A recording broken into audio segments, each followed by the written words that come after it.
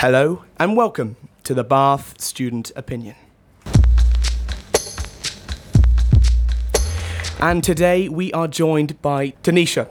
She is running for the SU Education Officer. And before we get into your manifesto and policies, tell us a little bit about yourself and who you are, really. Okay, hi guys. I'm pretty sure most of you would have seen me in the video interview yesterday. I am Tanisha. I'm an international student from India. I'm doing second year politics and international relations. And something about me, well, you must have seen me hop around campus doing various society work. So this year, I'm the chair of Hindu Society. I'm working with RAG and Bathstar. In Actors, I'm a student casual ambassador, student outreach ambassador, and now I've applied for this post. So I often get questions, like why education? You could, if you're doing so much in the field of activities, you should have just gone for a activity officer or something like that. But I feel that education is something that's very, very personal to me. Like, I come from India where the literacy rate is super, super low. It's literally like, 3 in 10 people must have, attended school. It's that bad. And I feel that, the opportunities we get and, everything, I just wanted to make the most of it.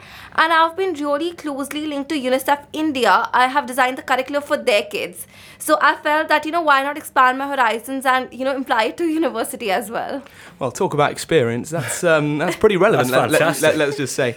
And on your manifesto, you talk about financial aid, especially in the form of scholarships. Yeah. Do you think currently, at least in the realm of Bath, there is a problem, and perhaps increasing the aid for disadvantaged students? Do you think that in itself would solve the problem in which you're perhaps trying to fix?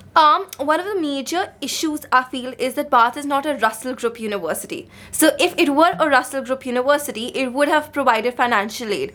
And obviously, with coming of Corona and all, like, people do have a lot of financial difficulties. So this was one of the main things I would really like to look into. And yeah, I am pretty sure it will reduce the burden for many students, and they will be able to study with a free mind. And that's something we've discussed on the show, and talking about the admission rates or the rather low admission rates of disadvantaged young students here at Bath. So no, we totally understand that. So regarding the quality of education, you also talk about perhaps improving the peer-mentor relationship and relationship with tutors. In that post-COVID education world, why perhaps is that the most important or the most pertinent issue for you? I'll be very honest with you. Most of the people who I have met, they do not know who their personal tutor or peer mentor is, including me. Even I didn't know that. Until date, I don't know who that person is. And if you ask about the post-COVID world, I feel that's all the more necessary, because when you're just into university, like half of the people are still studying remotely. You really, need to kind of keep up with what's going on, what I should do for my career, for my assignments. So in that case, you really, need a guiding angel kind of a person to tell you, step by step how to guide you. Because come on, school and university are completely different. School was, more about academics, just staying in your shell. Whereas when you're in university, you're supposed to do everything at once. You're just thrown into the world. So I feel in that scenario, and especially as you mentioned, the COVID after world, when half of the people are not even there physically, they really do need to know what's happening. And the SU stories and the Instagram stories and, group activities aren't enough for a one-on-one thing to happen. So in that case, I feel that the importance of the peer mentor and personal tutors really increases, because somewhere or the other, they are more experienced, they have been through the same stage, so they'll be able to guide you in a better way. Yeah, so the key word for you clearly then is guiding. It's just trying to have that combination of not just education, but also understanding the system in which you're in. Exactly. Yeah, as you mentioned about system, there's so many international students on campus, so many of them. And including myself, I'm really new to this education system. So this is not what I was taught in school. So obviously, you have to keep up with everything, so you do need a guiding angel. Amazing. Yeah, that's interesting, because I saw that on your manifesto candidacy statement about the tutor meetings. And on a personal level, I haven't had so much of a problem knowing my tutor. And from, I believe the current policy is that you're supposed to approach your tutor for a meeting. What are the barriers to getting that meeting? You said that like some people you say you don't even know who your personal tutor is. Is this like a really inconsistent issue across campus? Do you want it to be more like sort of timetabled in, far more clear, perhaps even maybe like clear cut departmental side of things to make this more clear? I would really love to implement the timetable part you said. And as far as the personal tutors are concerned, most of the people who are not on campus really don't get a proper induction week. So they don't know that something like this exists. So I would really prefer that, the personal tutor contacts the student rather than it being vice versa. Because, at times students are one, not aware. Two, they are like too shy to, kind of just go out and mail someone. So, if the personal tutor mails them first, kind of introduces himself or herself, makes them feel comfortable, I guess that's when they'll be able to develop that relationship.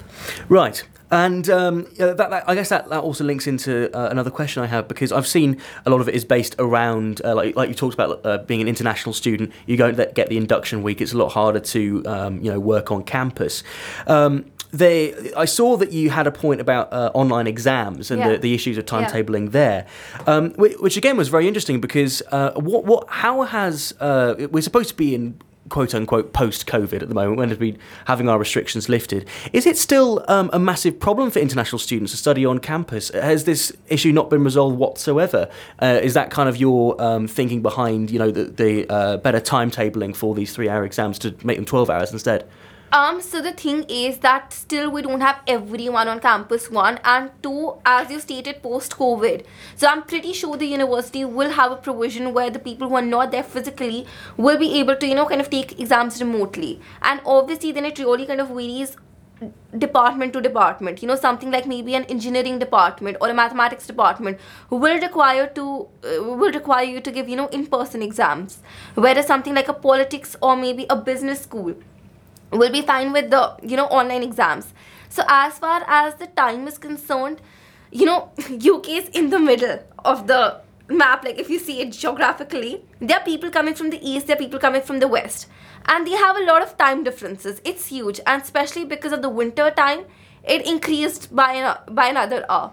So to obviously accommodate those differences and to give everyone a fair chance, I would really like to increase the time from 3 hours to 12 hours.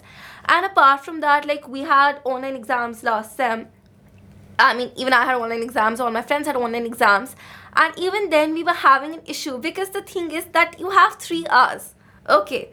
You can't see your notes on Google. So that's what the thing is. You just get so tempted to, kind of research on and on and on to find that one perfect thing that you're unable to complete it in that time frame. It sounds to me like there's quite a lot of issues here which are where international students have so many more problems actually like working within these timetables.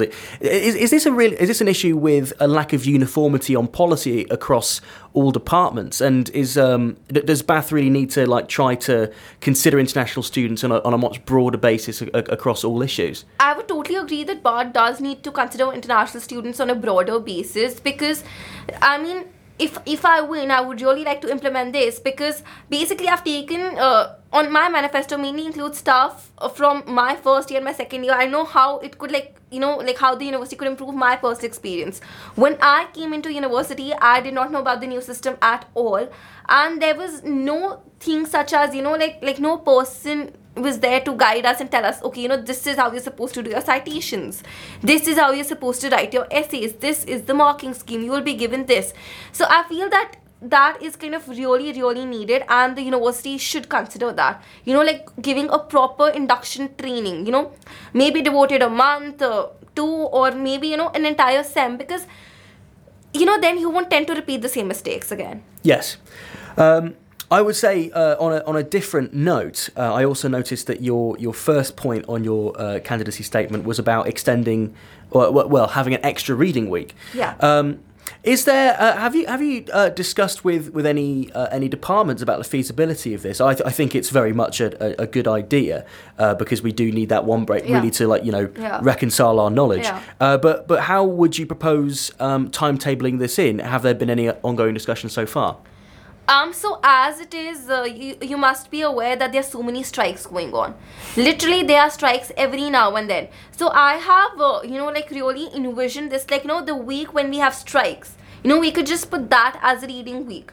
Because that is literally a total wasted of time. It's a 0 week. You're not studying, you're not coming to campus, you're just whiling away time. So if we actually name it reading week, and so I'll obviously get in touch with the activities officer regarding this. Maybe we could have some engaging activities for students for that particular week, where they can get to explore their options and maybe focus more on their career side of the thing, maybe on the placement. So yeah. Okay. And I assume that so in SEM 1 every department does provide a reading week, but in SEM 2 there are only a few departments that provide a reading week. Yeah, so it's more or less should be a bit like you said about the in terms of like exam timetabling, personal tutors. There needs to be a broader uniform policies for all departments to just make it better for all students. Okay, good. And then my final question, I'd say, is you also mentioned the extensions process, trying to, maybe broadening the criteria for where people can apply for one in terms of, if they have work on societies or their jobs or just in general, like more broad criteria stress. What do you think the current flaws to the extension process is? Like, what was your thought process behind this statement? So currently, as far as my case is concerned, the university has been very good with extensions. But often they ask for proofs. Like, you're sick, okay, you do need to give a proof. So I would really like to work on that, that people are not supposed to provide unnecessary proofs. And, obviously, like, it's, even though if it must be post-COVID era for the UK, but there are still many countries that are battling COVID, and it's not just COVID, it's about the Ukraine and Russia thing, and we do have international students from there. So obviously there are travel emergencies and all. Once you're away from home, there are 1,000 things. So I feel that students should not be like made to justify their reason. If it's valid, they should be like, just be like given an extension. They should be granted it, because as it is, you don't know the amount of hardship a person is going through at that time. If they are told to give unnecessary proofs and to justify the thing, it just gets on your nerves. Yes, no, of course. I think we've all at least had personal moments, or we've maybe had friends who've tried to get an extension for a reason like maybe personal hardship, and it's been more difficult. So that's a fantastic idea, and I do believe that is all of my questions. And thank you so much for coming on the show. It's been a delight. Thank you so much for having me over. One thing that propped up, I think, in almost all the questions we asked you there, was the importance of communication from the university's perspective to the students. And as an education officer, how would you make sure that you relay the students' concerns in a way in which can actually be dealt with by the university, or a way in which the university can implement the policies in which you're, of course, are in your manifesto? So, as part of my manifesto, I will be giving great importance to the student reps and the course reps. So I would want them to act as an intermediary between the university and the students. And I would obviously release regular surveys which obviously I'll monitor on my own. And if a student has any particular grievance against a particular department, if they want their mark to be increased, if they feel that they want a proper feedback, it will be given to them. And especially in terms of people who are studying remotely, I would make sure that they are being communicated all the information properly. Yeah, that's something that we've really relied on, Tom and I, studying politics in the last year. The student reps, being able to go to them, because often the university, maybe because they're too busy, but of course, relaying our concerns and putting it to them in a very concise but also uniformed way. So, thank you so much for answering our questions today. You've been incredibly eloquent, and especially for your first time on the radio here at Bath. So, yes, and best of luck with your campaign as well. So I hope it's going well. Thank you. It is. You can vote at the SU website at SU Candidates, and we do wish you the best of luck. Thank you. We would love to have you on the show one day if you are indeed elected. So thank you very much. Bye-bye. Bye.